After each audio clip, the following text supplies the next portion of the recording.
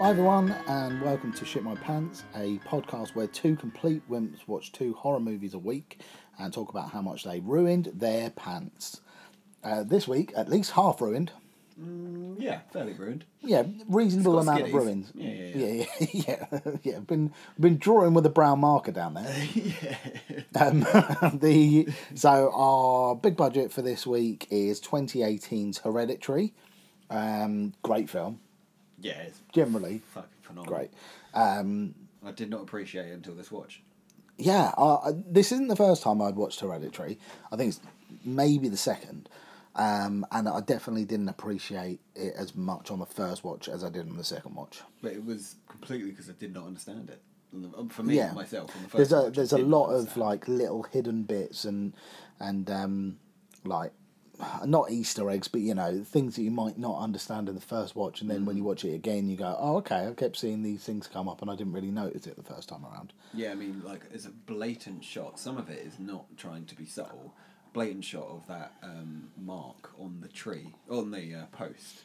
The post. Yeah. And it fucking slow zooms in on it. It leaves it on for about 10 seconds, and it was only until this watch I went, oh. Oh, it's on the thing. And then it's also... I didn't even pick up on most of the symbol, like where the symbols were in the shows first up one. fucking everywhere. Yeah, it shows up everywhere, but I did not know what the fuck it was. So, Hereditary is about a family who seemingly, historically, have done some sort of deal with the devil and, or a demon. They slowly at least. uncover that throughout the movie, don't they? Yeah, and through the grandma, and the demon kind of is pulled through them. So it starts off with the grandma's obituary, and then that long, creepy shot of the treehouse where it seems like something's about to happen, and it just doesn't. Well, that's what most of this movie is. It's not full of any jumps. It doesn't. Yeah, like there's a couple here and there. Yeah, there's a lot of creepiness, but it's more about there's the a lot of context of what's setup. happening. Yeah, there's a lot of like of those long shots where it feels uncomfortable and like something's going to happen, and then it just kind of doesn't. Yeah. The way they set up shots in this film, I thought was great. Really long shots, either stationary or slowly turning, or really wide shots showing like a massive amount of the room. Mm-hmm. Just really like interesting the way they would do things.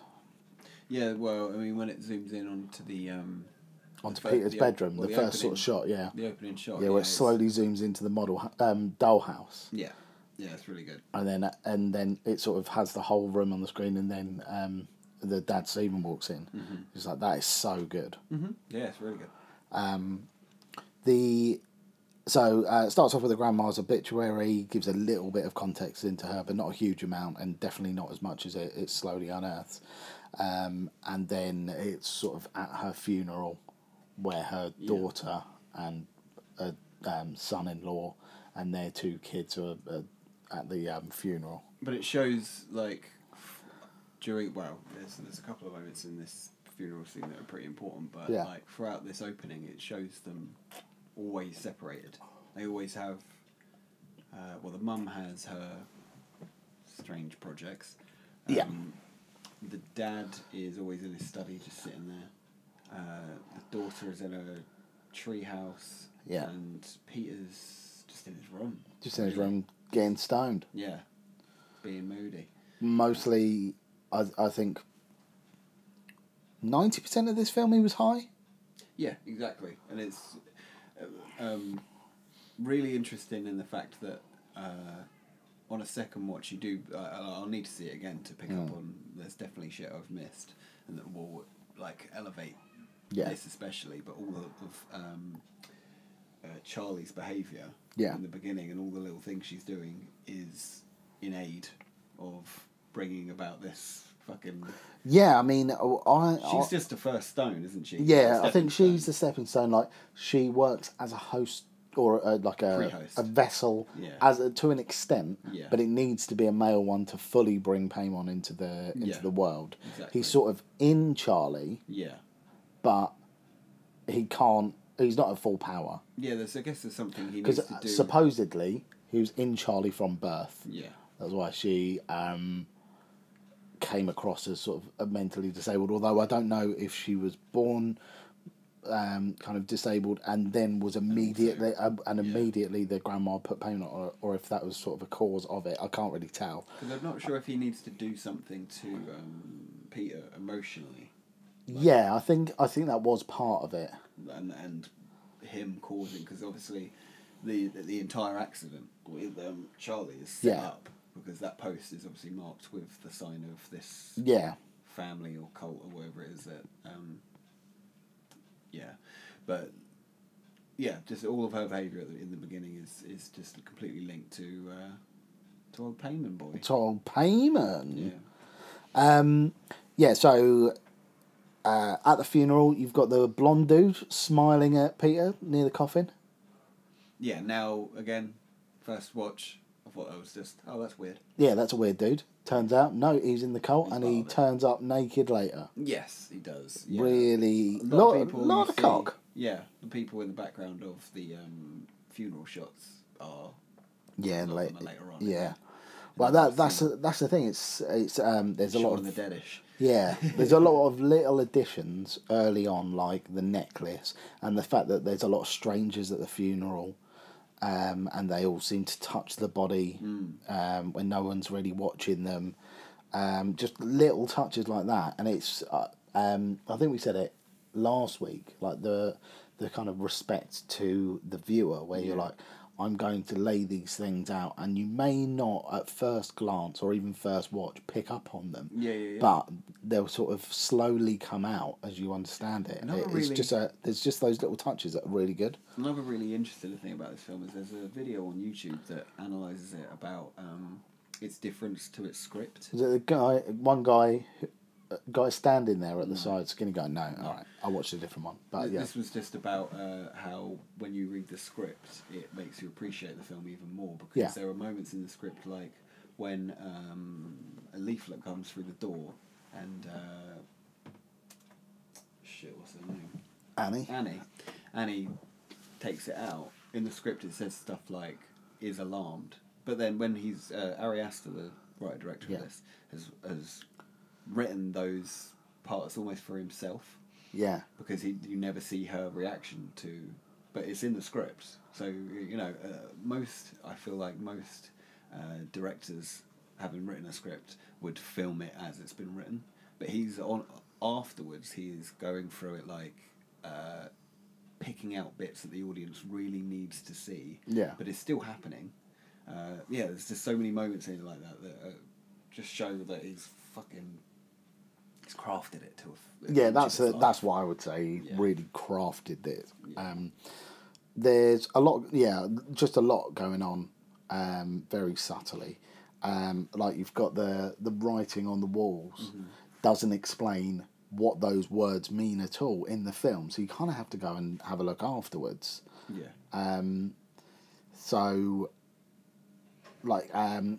Written just above Charlie's bed is Satani, which is supposedly a word used in necromancy. Right. Okay. There's one later on which says, hold on, I've just got to Liftoch Pandemonium. Liftoch is Hebrew meaning open or open up. And Pandemonium is the capital of hell in Paradise Lost. Oh shit! Right. Okay. So there's just little like things that the grandma is like written on the wall. Yeah. To bring Paimon into the world, but it shows you them and like in a close up, but it doesn't explain them in any way.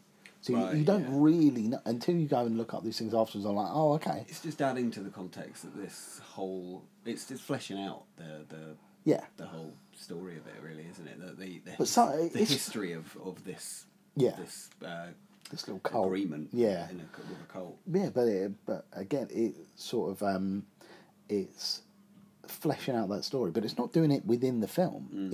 It's doing it as you then look it up afterwards and go, oh, it means that, and then you appreciate it a bit more. So again, it's like you just, I think it's crafted in a way so that it's really respectful to the viewer, because you're it's going, you're grown up enough to go and look this up afterwards and realise the extent that I've gone into this like little world that I've created. And plus it causes, I'm sure this isn't intentional, but it causes, it's just like good story, but it causes more intrigue the more you leave out, and so it gives the film way more legs. You end up that's got multiple times watching, exactly. that you're then thinking about and poring over it in outside of just watching it. Whereas other films that are all really like spoon feeding you it, they're a bit forgettable. Yeah, they always are. Yeah, because they're not challenging in any way. Yeah, I just think any time you can leave things out and leave it up to the imagination of the viewer, the better it will be. Right. Generally. Yeah, I think I agree with that. The Grandma in the Darkness is the first real rough bit. That made me jump. Yeah. And I hated it. I remember that burnt into my retinas after the first time I watched it. It's such a... It's there enough. It's there enough that you can definitely tell. But I remember but dark enough that you have to really look closely. I leaned in and squinted and was like, horrid. Holy fuck. Yeah. It's just staring straight at her. Yeah. Which is, again, horrible. You're a light click as well. The noise that Charlie makes. Yeah, I can't do it. It's like a cluck, isn't it? Yeah, it's like a little... as you can see the grandma, you hear a click. Yeah. Which I think is a Paimon thing. It is. It's not a kind of it's supposed to be this trickstery mental disability thing. It just makes a weird noise. Yeah, he makes a weird, because Peter does it later. Exactly. Yeah, really good. And you can just hear that behind it when it's just about there, and you have to lean in. And it's like, oh fuck. Yeah, because there's a couple of moments, especially in the classroom scene. Yeah. Like a bit further on where he smashes his head into the desk. Yeah. The cluck or the click. It's sort of there. It's right in his fucking ear hole. Yeah. You can already hear it around but the way it just centres in on that one noise, all background goes, and it just pierces in. Brilliant. Then you've got the model of Ellen, the grandma, with her tit out in the little dollhouse. Stuff, yeah. That was a bit rough. That was regular. Yeah, that was normal times. Because supposedly Ellen breastfed Charlie, even though she was so old. Very old. Yeah, I'm assuming it was like yogurt. It's like cottage cheese she's fucking out of there. My gag reflex is delicate. Discussion in class about the book they're reading and the characters' lack of control over their lives is then like related back to the film. Like all of them have everything in it is sort of predestined for them, and then that's the part of the book they're talking about. So it's kind of giving you a little taster of what they're meaning to do with this family. Yeah, plus they seem to be able to carve out very structured, like precisely structured scenarios for whatever they want to happen. Like with the eventually goes to the party scene, which is the daughter. I'm blanking on names again. Charlie. Is brought along by Peter because Annie, the mum, says we need to go. I want you to take her along to the party. You're going to the high school party, and he's just like, for fuck's sake, and rightly so. Like, I don't want to drag my younger sister to She's quite a bit younger than him as well. How weird that the mum wants her to do that. Yeah, it's like, oh, I really want you going to parties. She's maybe 11. Yeah, it's crazy. Or, but, 12 tops. 14, 15. I mean, at that point, you can be... It's still weird. Yeah, I mean, it's still weird to be going to a party with way older people. Yeah, like 17, 18-year-olds. Yeah, because just before it, you've got the bird flying into the window. The bird flies into the window in class when Charlie sat there, and her expression is just completely blank. Yeah, she's possessed as fuck at that point. Yeah, and she goes outside and cuts the bird's head off. Because I think in a lot of pictures I've seen of Paimon, he's carrying heads. He's carrying 3 heads, I believe. Yeah. Okay. Yeah. So he's got a thing about cutting off heads. I don't know why he likes to cut off heads though. But there's... I couldn't get that bit of information. There is 2 versions of it though. There's a Middle Eastern one as well, where Payman is a woman. Okay. But still carrying heads, though. Okay. Yeah. So, something about the heads. There's heads. So her mum's just died. And she talks about her brother committing suicide because he said that his mum was trying to put people in him. Right, yeah. Which he obviously was. Yeah, I mean... Definitely was putting people inside you. You were completely right about that bit. That use of those words as Those words are horrible. It's they repeat it later on in one of the most harrowing scenes for me, which we will get to. But yeah, they use it so literally and all, like, just... There's no technicality to the words they use in that, just putting people in him. Or yeah. Oh, so... It's horrible. It's like a childlike horribly thing. Innocent, Yeah, so the party that you were talking about, obviously, they go along to this party, which, yeah, you're right, Peter is completely justified in saying, I really don't want to take her. It's not a good idea for anyone. No. I appear to have gone to all the wrong parties because I've never been to one where people are just chopping up masses of walnuts. I mean... They were just slicing up like a kilo of walnuts. Yeah, I don't want to go to that party. I'm like, that party looks like it's so shit. Especially, I mean, like, as allergic to nuts as she is. Yeah. Even just that in the air would have fucking surely should have tanked her. The air must have been thick with walnut. There was so much of it. But Charlie seems to always be out, like, before the next scene, every time Charlie's out of the house, she seems to be without her EpiPen. Because at the beginning, they talk about it at the funeral. They're like, oh, there's no nuts in that chocolate bar she's eating, is there? Because we haven't got our EpiPen. And she goes along to the party, no EpiPen. Fucking hell, if you're that allergic to shit, bring your EpiPen. I know, it's just... She's always out without it. The parents don't give a fuck. Surely, my mum was like, oh, go along to this party with your older brother. EpiPen? Don't worry about it, mate. Never heard of her. I've never even met her. And then it's the post. So Charlie has a allergic reaction to the walnuts that they are chopping up loads of to put into a cake, which I assume was just walnuts with some ganache on the top of it to make it look like a cake. When you cut into it, it's just walnuts. That sounds the worst. So clag. Think about something about a gallon of water after this. So dry. Paste in my mouth. Walnut paste. So I think Charlie's head coming off. So she sort of sticks her head out the window as they're driving along to try and get some fresh air because she's struggling to breathe now because, again, bring your fucking EpiPen. And sticks her head out the window and then he swerves because there's, I think it's a fox or a coyote or something in the road and just takes her head clean off with a post where Paymon's marking is on it. Yes, exactly. So it's all planned. Yeah. By the cult. To, I guess, like, this body is done now, we want to move on. I guess that's their thinking, to move on to Peter. Yeah, I guess so, yeah.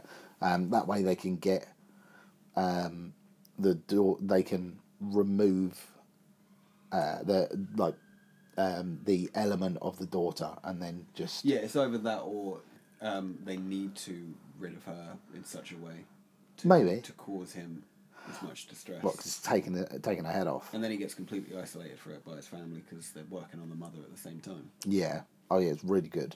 I think that is one of the best twists in horror movies. What? Charlie's head coming off early because she's on the poster. She was billed as like a major star in the film, and she's sort of there for about 10 minutes. Yeah, she turns up once more as a figure. Turns out it's an apparition. It's literally just probably Payman fucking with him. As you do, if you're a demon. I don't know. Yeah, and then so it's a bit psycho-ish. Yeah. Just get rid of one of your main stars. Yeah, but I think it's a great twist. It is. Just that they like all of a sudden her head just comes off and you're like, wait, what? She's gone now. Yeah. I was like, Done now. What the fuck?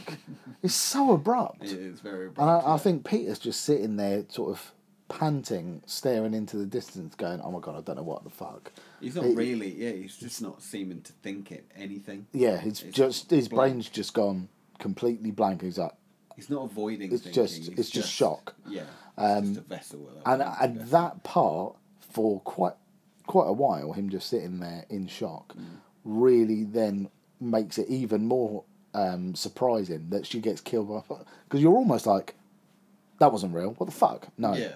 What? It's just so abrupt, and then such a long, afterthought. It's so. He reacts to it in such a strange way, but But it's few people have gone through that exact experience. No. I mean, like, because of the amount of time he sat there in shock, it makes it even more of a not really a scare, but a surprise that a head just came off. It makes it even more abrupt. Yeah, it does. So good.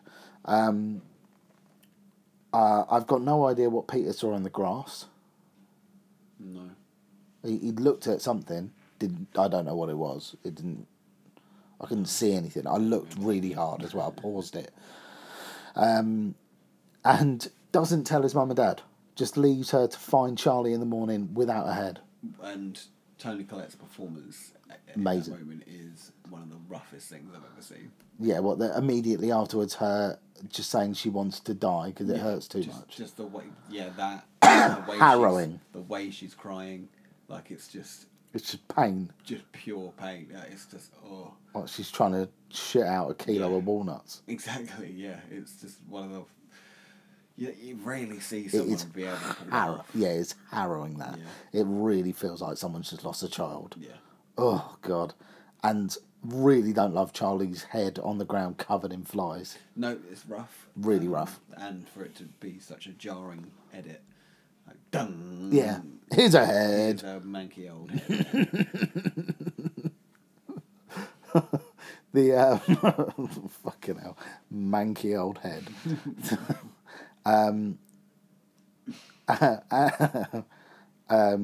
Annie was way too pissy about how Peter felt and how she was blamed. So she's in the little group session again. She's way too pissy about the fact that the kids were scared when she tried to set them on fire. Yeah, I mean... She's like, oh my God, obviously wasn't going to do it. It's like... I mean, you covered us in petrol. Yeah, I didn't know that. It's a weird prank.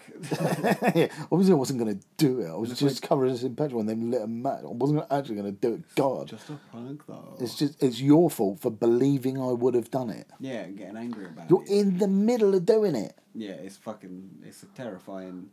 It happens later on, doesn't it, in the movie, where... she's just, and he's like, why are you always trying to kill me? Yeah, and like she's so annoyed at the mere suggestion when you have done it. Yeah, you have also done it. I mean, if somebody's scared to get in a car with you because you've already crashed your car and killed someone, you can't get pissy at them. You already did it. Yeah, of course.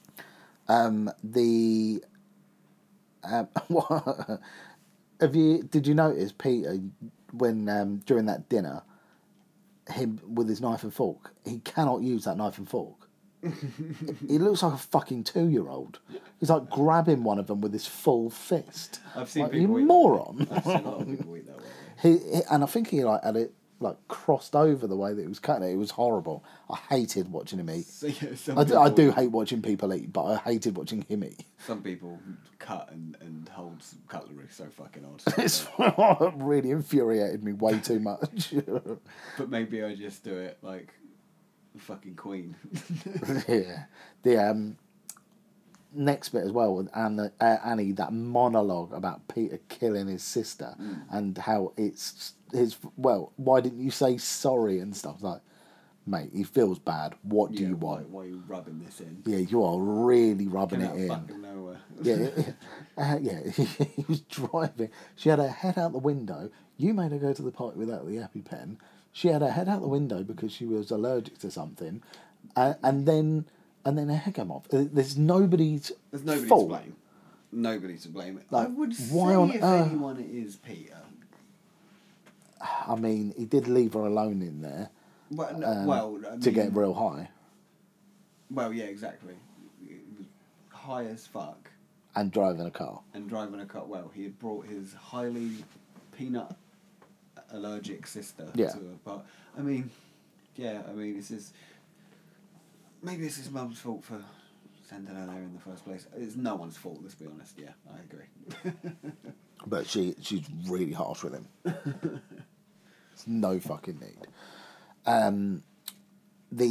So then they have the seance when, because I think it's Jean or Jeannie. Joan, is it Joan? Right, sorry. So then you've got Joan from the grief therapy group, who quotation marks. Yeah, because she was never really in it. I reckon that. Oh, really? Oh, of course she wasn't. Right. Yeah, she just sort of turned up outside and she was like, "Oh, I know you from group. My son died," which probably wasn't true, and she was just trying to get in there with Annie, and then holy shit! So the séance, was payment. The thing writing was probably payment. Yeah, probably. Yeah. Because she does a séance. It's horrid. The breath on Annie's hair made me go fully cold. And the fact that it's a child ghost God, it's so horrible. It's really rough. The tongue click in the ear when with Annie. Afterwards, I made my ankle cramp up. I was like, "Wow, you fucking right by her." Yeah, there's not a lot of things that actually came to me in this. To be fair, even physically a little bit. I mean, that made me go. Yeah. That click. I don't think any of the clicks got me. But I think contextually and sometimes emotionally, it was fucking horrible. Yeah. You've got the next bit where Annie tries the séance at home, with Peter and Stephen, and Stephen, also horrible. Yeah, also horrible. And Stephen goes to her, "You are scaring him," and she goes, "No, I am not." Oh, cool. I must be wrong then. He's crying out of fear and shouting for you to stop. Yeah, asking you to stop. Has said he's scared more than once. Oh, sorry, I must be wrong. No, you're not scared because of this. I'm scared because of this. No, you're not. Oh, I must be wrong. Sorry then. Fucking hell. And then she gets taken over by Charlie, which is rough. Yeah, it's really rough.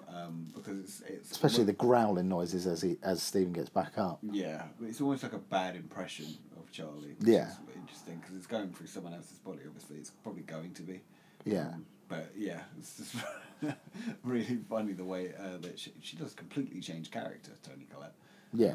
And I'm sure they're not trying to do an impression of the actress. But it's it's just there's some mannerisms there. There's not a lot, but it's just so good. Yeah.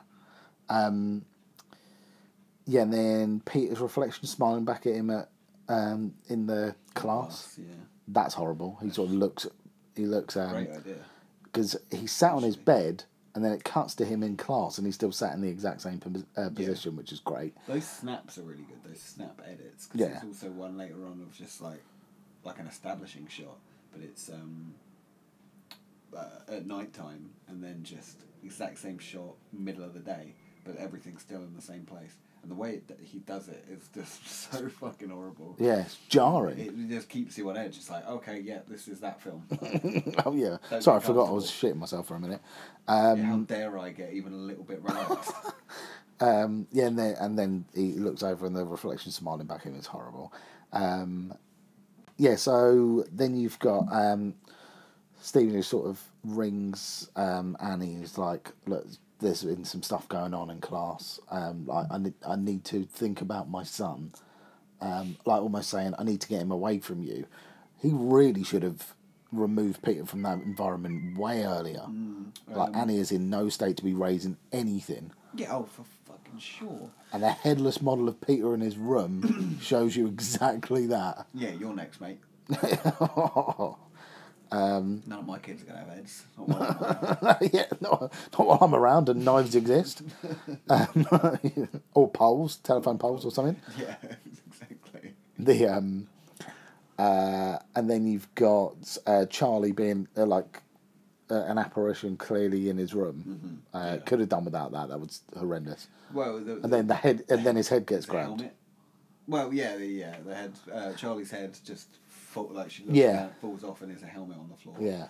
And then his head gets grabbed from behind the headboard. Yeah. Horrible. But that was probably the jumpiest moment for me. And then the mum's in there, isn't she? And he blames her immediately. It's like, your headboard is against a fucking wall, dude. Yeah. What do you think she was... she is mental, but... Yeah, she's mental, but she doesn't have 8-foot arms with so many joints. What the fuck are you talking about? She's across the room, Mr. mate. Tickle, mate. She's across... Yeah, she's across the room, and you got grabbed from behind while laying in bed. Yeah, against the wall. Yeah, against the wall. What the fuck do you think she's managed to do? Yeah, ain't gonna happen. And then you've got Joan being a creepy bitch across the road, doing that spell.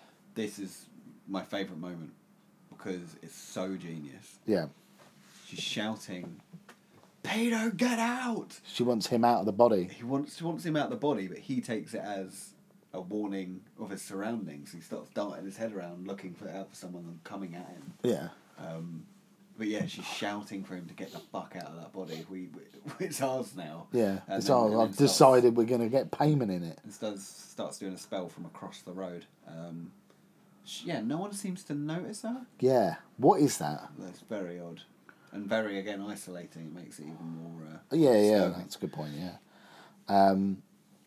Annie going through the books is pretty good. It sort of tells you what you need to know about the plot without really explaining it or someone talking about it. You're getting what is needed for this to happen throughout the movie. There's like little... once Annie sees... Jones, and notices it's the design of her mother's, and then starts piling through the books. Like, there's a shot, though, when she goes... Before she finds that mat, where it just goes through... Joan's apartment, and it's there's candles, there's offerings around the table, and a picture of Peter. So you're kind of getting throughout the movie these dropping little clues as to what that is happening, what is trying to be done in order to get this. Yeah, because you get other films like I thought of Paranormal Activity, where she found the picture up in the attic, but then she explains it. Yeah. Because it's like that scene, isn't it? Yeah. It's just through books. But she explains why that's significant. Yeah. Whereas in this, they don't explain why it's significant. Right. Yeah. They don't say words to say why it's significant. You sort of work it out for yourself. Yeah, exactly. Which is much better. Yeah, it's more respectful. And you don't get a lot of that. No, and it's always... You always get more out of it, because it's almost like doing a fucking crossword at the end of it. I felt mentally challenged. Yeah, you feel a bit exhausted, like you did work somehow, even though I didn't really. So while she's up in there, she finds the body, her mum's body without a head. Mm-hmm. That seems to have been there for minimum a week. Yeah, I don't know what the time span of the movie is. Yeah, I'm not sure, but I'd say at least a week. A lot of fucking flies. Yeah, and also, have you not noticed the smell up there? You haven't thought There's about been the smell. You haven't thought about the smell, you bitch. She goes up there and she's like, "Oh, there's a body up here. It must have been up there for a week. Have you not noticed that is absolutely honking in your house?"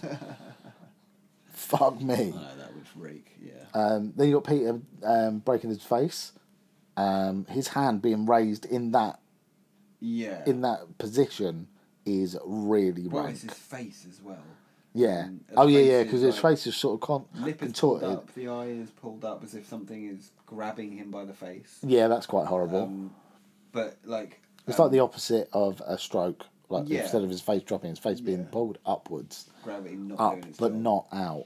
But yeah, the effect of that on his face and Alex Wolff's performance in that scene alone, great. He just went for it and went fucking feral, like his crying and screaming, full face into the desk. Yeah, a good couple of times till he broke his own fucking nose.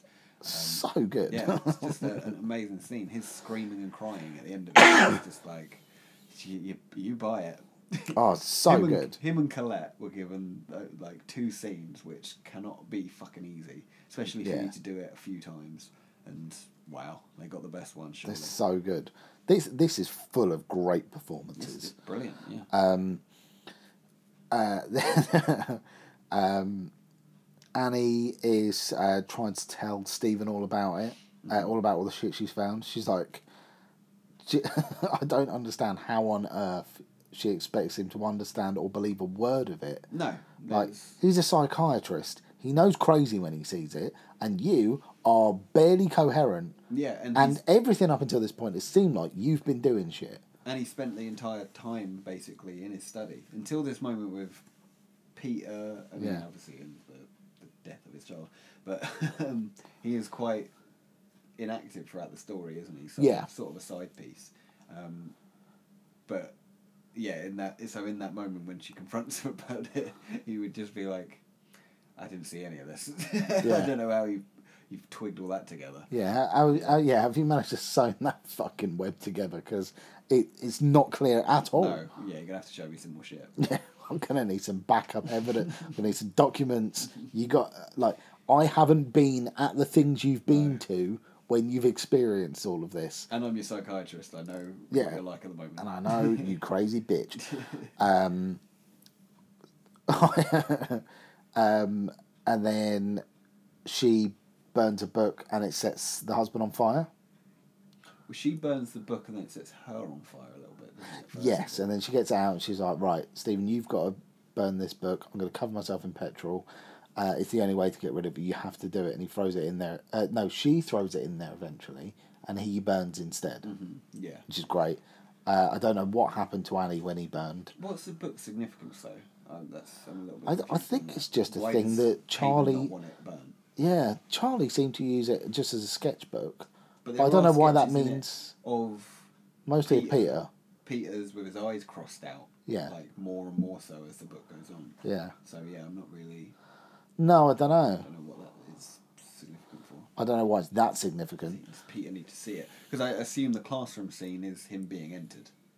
I think so, it must be. Yeah, it's got to be right. Yeah, so Peter eventually wakes up because he got sedated when he beat the fuck out of himself. I'm kicking my ass, when he Jim Carrey kicks his own ass. Proper Fight Clubs himself. And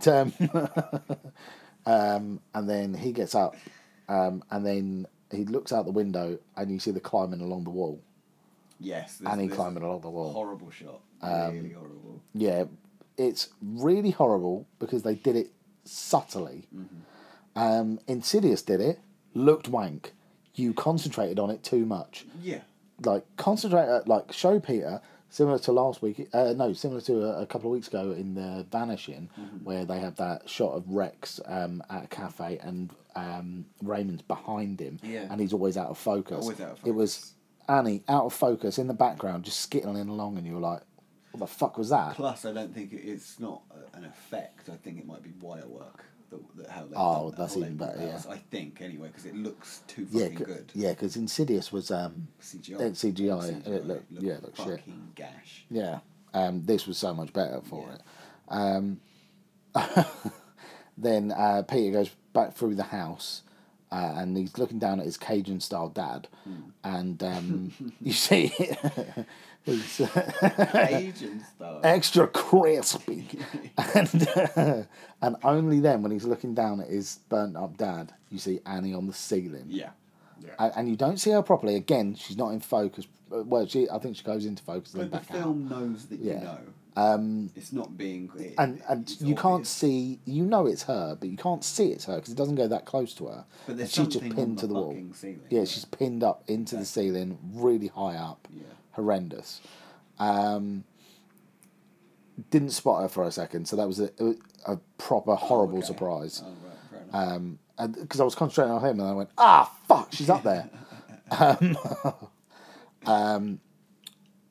Nice return of the blonde smiling guy from the funeral with his cock and balls out. Yeah. Always nice to see him. Yeah. Always nice when he's there. Yeah. It wasn't creepy enough, like fucking Gary Busey in the first place. Like Gary Busey mixed with Brock Lesnar. Yeah, exactly. An absolute unit of a Busey. A Busey. He abused me with his cock and balls.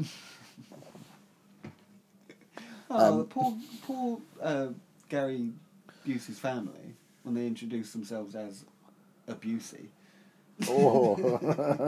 I'm a Busey. I'm a Busey. Well, don't come near me then. Yeah. How a Busey? You need to put a descriptive word before that, like a noble Busey or something. How a Busey are you? Yeah, out of 10. Like, like a bit of Busey or very? So, Annie runs out of the corner after him. That made me jump out of my skin. There's a moment in this sequence which haunts me every time I see it. It's a tough watch. Is it her on all fours on the ceiling, smashing her head into the attic door? It's the pace of her smashing her head. Ba ba ba ba ba ba ba ba ba. I've never seen anything like it. Angry as fuck. Angry, unnaturally quick, like a fucking woodpecker. Yeah. It's horrible. Smashing her head into the wall. So unnatural. Yeah. I hate that. But so feels so right. Feels so right. Feels really right in that moment. Feels of the film. really real because it's, I don't know, the sound design of it or something. It's just done so fucking bang on. Yeah. I've got sound design for the next one as well, but I'll get into that. And then she's slowly sawing her own head off because she's in the attic then, slowly sawing her own head off. Can't beat him, join him. Yeah, but it's the slowness of it, and then it quickens, but it's like like it's really slow paced at first. Oh god, it's horrible as fuck. See, that's what I mean about jump scares will get me. Moments like that will also get me. Yeah. Like someone doing something like that, they shouldn't be doing it anyway. You shouldn't be cutting your own head off. I mean, don't do it at any pace. No, I would say it's weird to do it in the first place, but slowly. And don't do it. To do it slowly is psychotic on a different plane. I love it. Yeah. And then Peter he's trying to escape the house. He falls down, and then sort of gets back up and clicks. Mm-hmm. Yeah, that's his first click. I think so. Yeah, I like signifying he's fully taken over now. That's what I mean. There's something about emotional distress, because it does seem to always be the thing with these demon-based horror movies, isn't it? The emotional distress opens up a vessel, makes them more vulnerable. So I don't know. Every time that happened, there seemed to be a progression of possession. Yeah, and the and then you got quite an interesting bit at the end where he's up in the tree house. Obviously, Charlie's head's been taken. Yep. The mum's head was taken because she sawed it off herself, and then they removed the head of the grandma, and two of them are in the tree house bowing towards the kind of altar, I guess. But yeah, Paimon seems to always be in pictures with three heads. Yes. Took three heads. Yeah, exactly. Yeah, genius. Really good. That gives this film even more legs. The fact that he has based it around an actual myth. Yeah. That exists in books from thousands of years ago. Yeah. Because as we discussed before the pod, Paimon appears in not only the Leskie Solomon. What was the other one you said? It's the Pseudo-Monarchia Daemonum, which is by Johann Weyer. It's a catalogue of demons. Yeah, essentially a catalogue of demons. Talks about how Paimon is the most obedient king in hell to Lucifer. Right. So he's almost like second in command. Granted a lot of power then. Yeah. Lucifer's here to be understood that he was drowned in the depth of his knowledge. He would need to be like God, and for his arrogance was thrown out into destruction. For whom it said, every precious stone is thy covering. It's constrained by divine virtue to stand before the exorcist, where he putteth on the likeness of a man. Damn. There's a lot in it in the Pseudo-Monarchia Daemonum and the Leskie Solomon, and I think he's mentioned in a couple of others as well, sort of old occulty texts. But the fact that he's in something that you can then go and look up, yeah, exactly. It just works so much better. Should mark this as our second appearance of a Leskie Solomon star. Oh yeah, with Valak, along with Valak. Best performance? fucking hell. Well, it's obviously a toss-up between Peter and Annie. Peter and Annie, yeah. Toss-up of Alex Wolff and Toni Collette. I'm going to go Toni Collette. I think Alex Wolff. Yeah. So, yeah, there was no wrong answer between those two. Yeah, it was basically 50-50. Yeah, it's great. Shit my pants moment? Door. The attic door. That is the one that gave slamming her head. Chills. Yeah, yeah. Because of the fucking volume of it. Once you've got your TV at a comfortable volume throughout this movie and everything is sitting right, that is louder than anything. And all it is skull smashing into wood. And it will drill into your fucking psyche. Thank you, Ari Aster. I think mine is her running out of the corner at Peter. Oh, fuck, yeah. Yeah, that made me go. Oh, Jesus! Because it is just like... It's also the context of it. These scares also help in how emotional this is. Basically, the actors all apparently call this a family drama. They do not consider it a horror, which it is. It's a family drama if the drama is demon-related. Yeah, exactly. But which most of them aren't. But because the acting is the way it is and the context of the family is the way it is, like even before anything happened, the family was so separate in the house.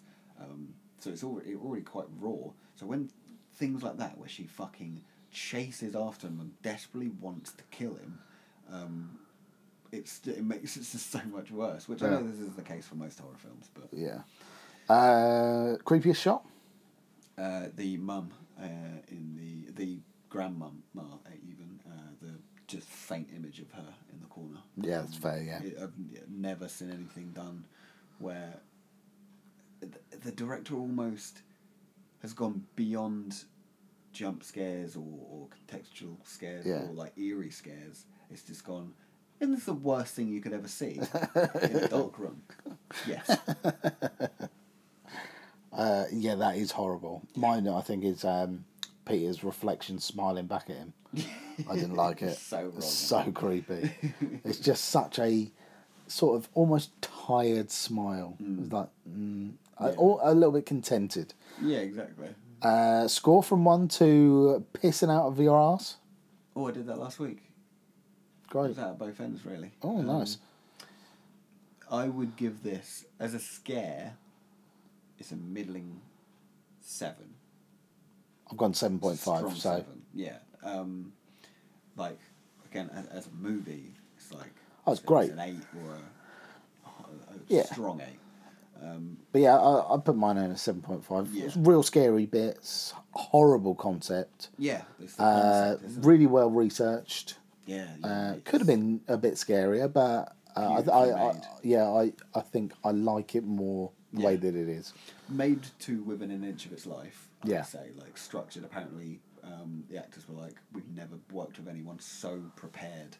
Like, everything was mapped out in his head 2 years prior to shooting it. So, and it took like 30 days to shoot it because he was that fucking... It was all right, next. I know exactly what I'm doing. And then Hereditary is obviously didn't have as much time, so it's a bit looser. But I don't know whether I like Hereditary more. Sorry, Midsummer. Midsummer, yeah. Meaning Midsummer. Because when I watch Midsummer afterwards, I am just like fucking amazed by that movie. Yeah.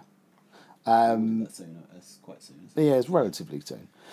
So our lesser known / foreign language this week, we are back in Australia. We've had a lot of Australians in the first few weeks, actually.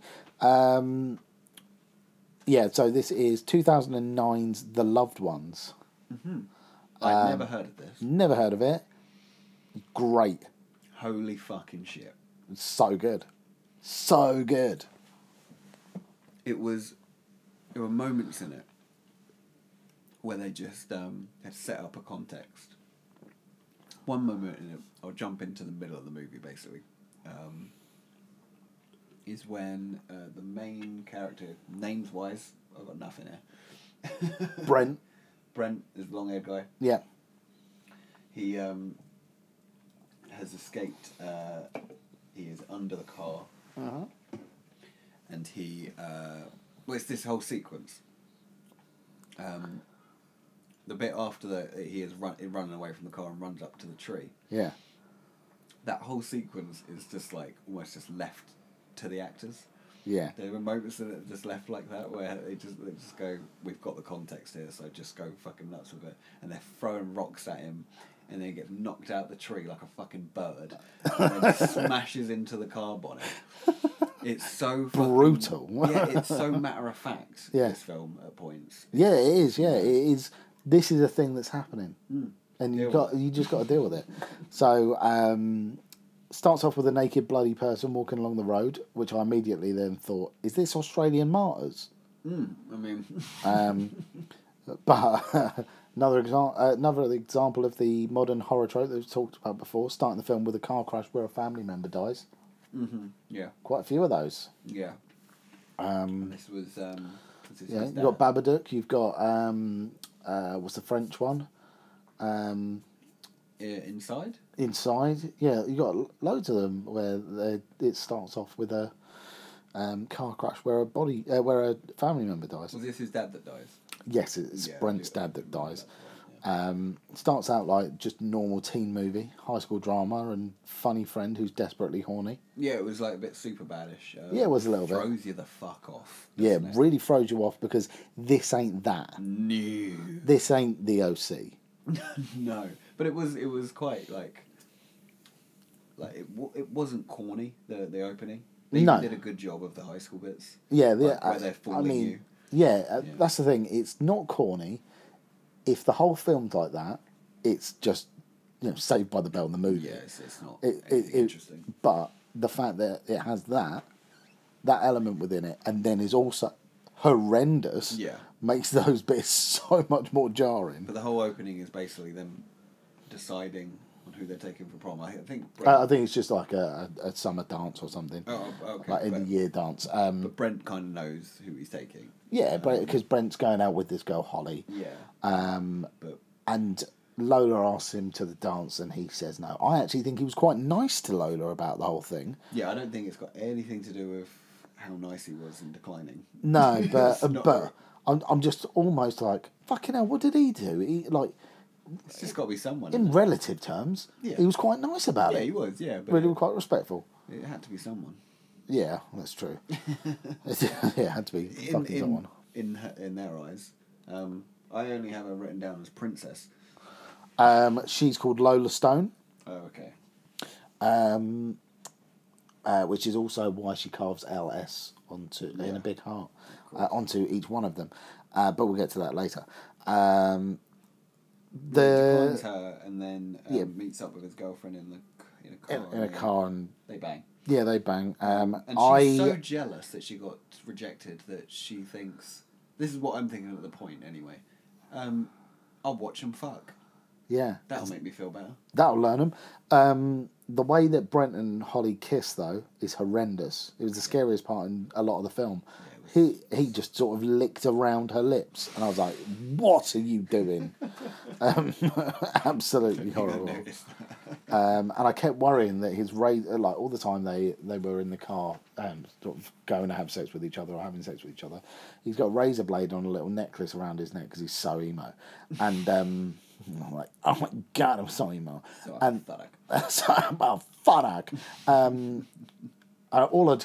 All I kept doing was worrying that the razor blade around his neck was going to cut one of her nipples off or something. Oh God! Why have you got a razor blade when you're doing it? I'll tell you what. For sex, take the razor blade off your neck. I mean, that's it. As a rule, I think. As a rule, if a rule needed to be made about that, take the razor blade off any necklaces you're wearing before sex. Please and thank you. Please and thank you. I didn't think I need to say this one. I feel like depressed people are misrepresented in films as only liking metal music, and I think that needs to stop. This was 2009. Yeah, still though. It's a bit early for the world to realise everyone has it. Or at least the world to realise depression doesn't look just like an emo-looking kid listening to metal in his room. And cutting himself. Yeah, I mean, it's a bit on the nose. Not everyone cuts themselves. Not everyone has to listen to metal. So then he goes off walking his dog while listening to metal on his iPod Shuffle, and which they made a whole big deal about while holding it up in the bag that he had an iPod Shuffle, and and then gets chloroformed by a man. Don't know who it is at that point. Why was he climbing that rock face? To feel alive. I mean, he's feeling so apathetic. Then he falls and. It nearly falls, yeah. Oh, he does fall, doesn't he? Oh no, maybe he doesn't. No, he doesn't quite. He's like clinging on by his fingertips, which then becomes a bit more important later on that he's able to do that. What I quite liked about this, at the end I had a bit of a different view to what I'm about to say. But at this point, I knew it was like an hour and 23 minutes long. And so when he gets chloroformed, with like 20 minutes in, if that, I was like, wow, this is going to be fast-paced as fuck, whatever is going to happen here. And then it slows right down. It does slow right down, but it doesn't matter. It gets on with it. Yeah. It doesn't... A lot happens. Yeah. It slows down in the sense that it's not just like bang, bang, bang, but it is... They pack a lot in. Mm-hmm. Also seems to fuck up his dog. Yeah, they... Because the mum rings the policeman, who I think is also Holly's dad. Yeah. And goes, they stabbed the dog. Stabbed the dog, that was Which later on, the dad, or daddy, I don't know what his name is, just the dad. Let's call him daddy. She keeps calling him that, and it's really off-putting. It's respectful, so... I don't think it is. So, daddy he'll be. But later on, he says that he hurt the dog with a hammer. But the mum calls up Holly's dad, who's also a policeman, and just goes, I think he's gone missing. And he's like, oh, Brent will show up. He always does stuff like this. And she goes, no, they stabbed the dog. Oh. So, I mean, for fuck's sake, kill Brent, but what did the dog do? Yeah, but it's just wasting it. It's got to do it. The goth girl's a slight cliche as well. Oh, yeah, she was well, I mean, it does explain why she is the way she is, though. Oh, yeah, which is Holy great. Shit, yeah. It is great. Because that whole side story, the entire time, I'm like, why is this a part of it? Are they going to go rescue him? That's what I assumed. Yeah. It just turns out. Yeah, it just turns out that, just to show the fucking damn... It didn't have anything to do with what was happening in the house, really. No, not really. That one thing. Yeah, I suppose. They had done it. Yeah. They've done it quite a few times before. Yeah. The shot where he's woken up and Lola peers over at him, like, brilliant. Coming into shot. Really, really creepy. And I couldn't work out if Bright Eyes, the zombie-looking fucker, is that her mum? I assume so. I don't know if it's like a birth mum, maybe a stepmum.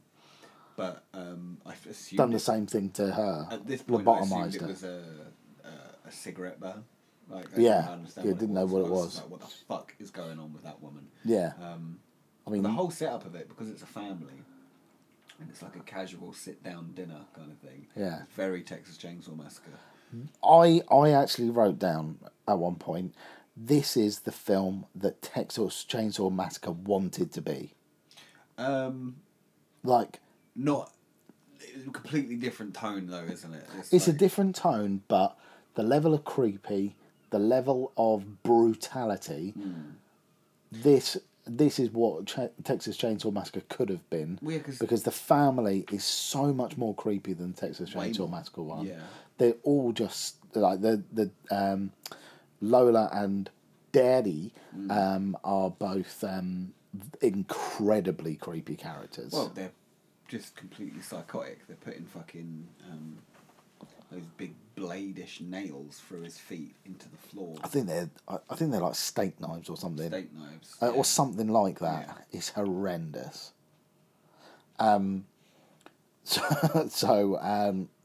Yeah, the zombie, I don't know if it's her mum or not. I don't know if it's weird as well that I find grown adults drinking glasses of milk really creepy. It's when she does it, she downs, I think before she, like, gets his pecker out, she downs the rest of her milk. and when she goes like, you just see all the string, like. I just find it creepy. The shit milk does to spit is just absolutely revolting. It's one of those things where you think that's from nature, and it's disgusting. Yeah, no. Evolution's put that together. Yeah. It's horribly rank. And just adults drinking glasses of milk is just horribly rank. Yeah. I said it the other week with Last House on the Left, and I'll say it this time as well. Being forced to piss is horrible. Yeah, it is. In this one, it's worse. It's not worse. It's worse for the immediate afterwards, where she goes, "It's crying." Oh yeah. Well, that is a fucking horror show. Well, she at first says, "Take it out," or is this when she she offered to suck him off at one point? I think so. Yeah, it's when she does that and she says, "Take it out, or Daddy's gonna nail it to the chair." Stop talking about it. Yes, stop referring to it. It's horrible. When they're so he manages to escape, and obviously the bit that you said earlier, where he's sort of running away from the car, and then gets when the dad has got the torch, and then he passes it over to Lola, and he says, "Right, keep the light on him." I didn't think it meant so he could throw a bunch of rocks at him. I mean, yeah, it's so good, that scene. It's so good, yeah. Just like I say, it's just you're completely left to it.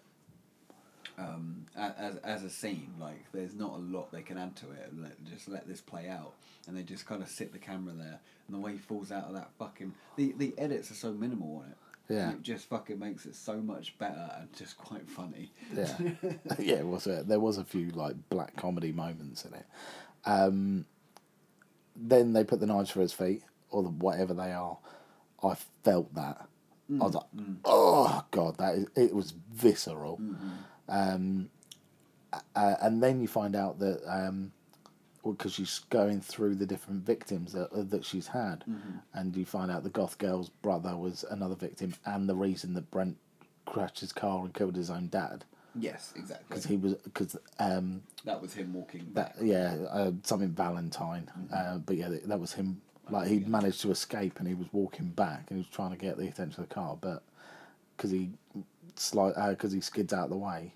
Yeah, so kills his dad. So good. The way it kind of, not as much as Hereditary, obviously. Yeah. But the way this film uncovers itself, I think it is quite a rewatchable movie. I think I could enjoy this again, even though it is like grim in its ideas. Yeah. And its performances. And the twists are good, but they're like the little. They're not massive, are they? But they're not huge. Yeah. Like, I won't want to watch this again because I already know the twist. It was just like little.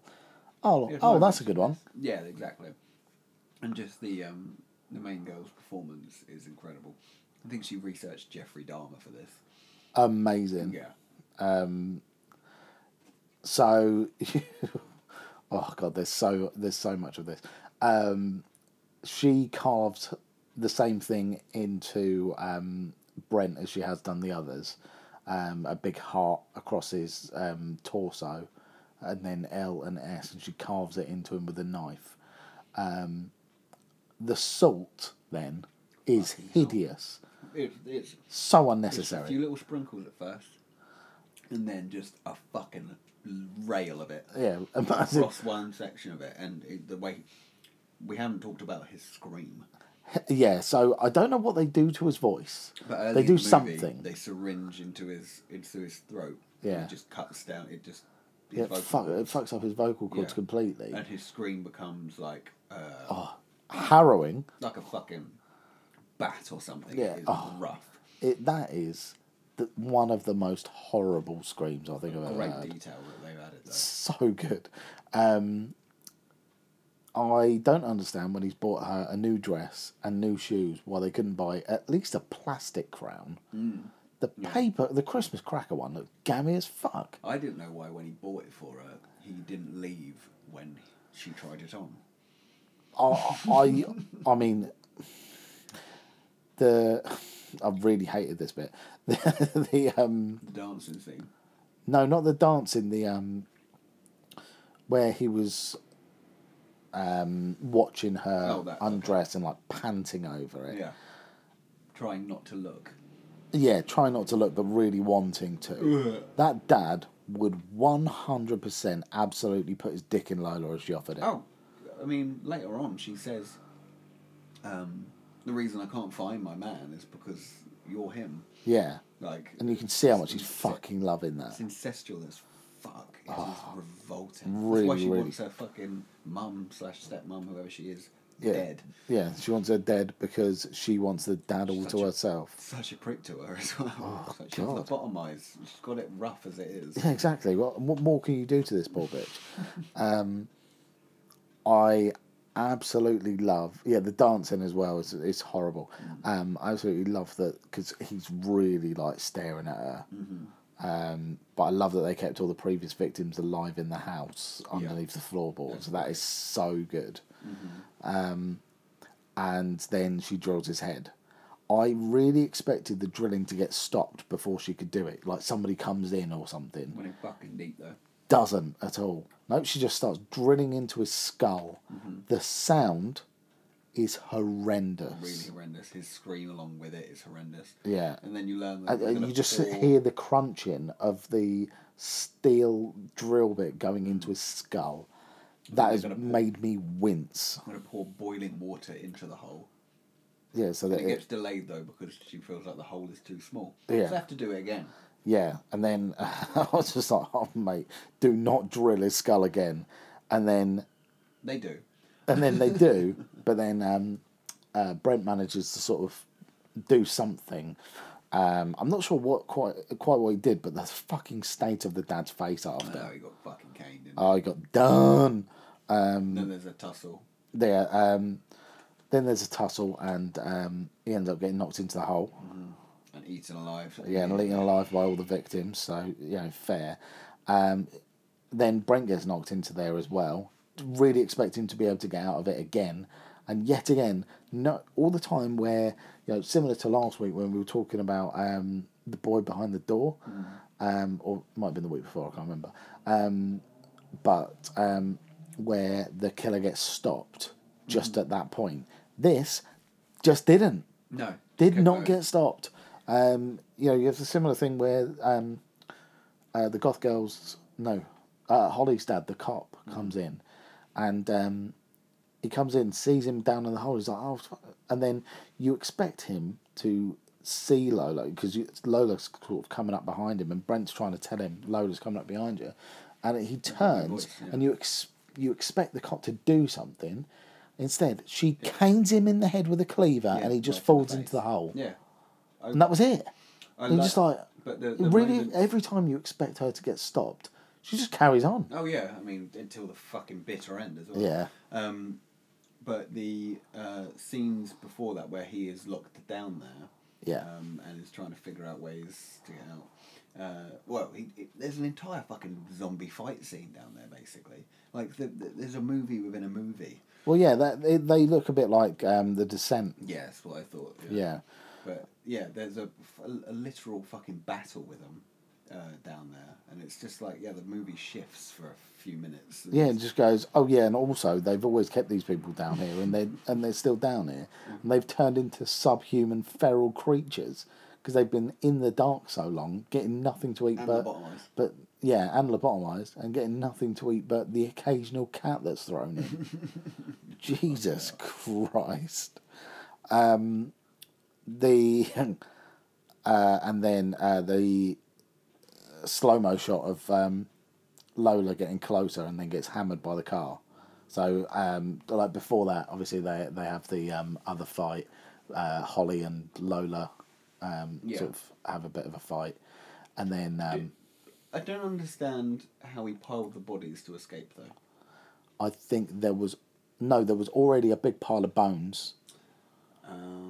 And obviously he wasn't lobotomized, and it was a fucking deep pit though. Yeah, it's a bit weird. I mean, they do have the little bit towards the start of the film where he's managing to cling on to things with it, and it like shows he's a really good climber. And I guess that was just like the setup to that last bit, and it's like, yeah, we didn't want you to just believe that he would have been a really good climber and be able to do it. It's a nigh impossible task. It's not like rock climbing. It's a mound of bodies that you're then standing on. It just didn't seem like it could ever be high enough. Yeah. I mean, they've tried to justify it earlier, but it hasn't really worked. Good enough to disregard it. Yeah. I think he smashes Lola, doesn't he? What does he do? I don't remember. So I think he's the one who puts her down, and then. Oh no! Sorry, he runs into her with the car, doesn't he? Oh yeah. And then she's on the floor, like completely fucked, and then there's a really slow-mo shot of like Lola is trying to crawl towards the car as if she was going to be able to do anything at this point. Sorry. Before this is the shot with the small scene with Lola and the girlfriend. Yeah. Mia. Holly. Holly. And there's a scene where she gets into the car with Holly, and then they fall out of the car, like she's trying to stab her basically. Yeah. But there's like no music throughout this bit. Yeah. And it's like all you can hear is and it becomes this like weird little farce for some reason. But it is someone trying to murder this girl. Yeah. And she's trying to protect herself. But it's just like the way the music cuts out and all you're left with is just their grunts. It's just so fucking good. It's just like all over the place, this film, but it all gels together really well. So, yeah, and then there's a kind of slow-mo of Lola getting closer and closer and closer, and what you realise is slow-mo of the car backing into her, and she just gets caned by the back bumper. That shot, that sudden where her neck just gets fucking is nasty. So, best performance? Princess. Lola. Mm-hmm. I mean, I've gone Brent. He was very good. But big shout out to Lola. Lola is an incredible psycho. Mm-hmm. She's done a great job of that. I want to look out for. So will I. Also, what's with the Australians being so fucking good at horror films all of a sudden? Well, I mean, everyone. There's little pockets all around the world, isn't there? That just seem to just be fucking incredible at it. Australia have been doing really well. They've got on our list recently. You have obviously Babadook, this, and what was the one about that was sort of like a documentary type thing? Mungo. Lake Mungo. Yeah. There's so many good Australian ones. What the fuck? But yeah, there just seems to be a few pockets like them. This was great. Korea, Spain. Yeah, Spain are fucking hideous when it comes to horror movies. French are all gore. French are, they're really gory and really into blood. Yeah. Yeah. God, they're pompous. Shit my pants moment? Yeah. It's a hard one because this is a different kind of scary. Yeah. Oh God, I would say it's going to be a scene around the dinner table, probably. I would say probably any of the moments around the dinner table would probably have been my scariest, just because you're slowly learning. Oh God, they're so fucking. You just thought she was just jealous at the beginning. You just thought she was a bit mental. But no, she's just full on psycho. Yeah. I think mine, drilling the skull. That's going to sit with me for a while. Yeah. Not as a like jump scare, but as a God, this made me viscerally feel fucking horrible. The idea that you're pouring boiling kettle water. Oh God, yeah. It's something I never want to think about. Creepiest shot.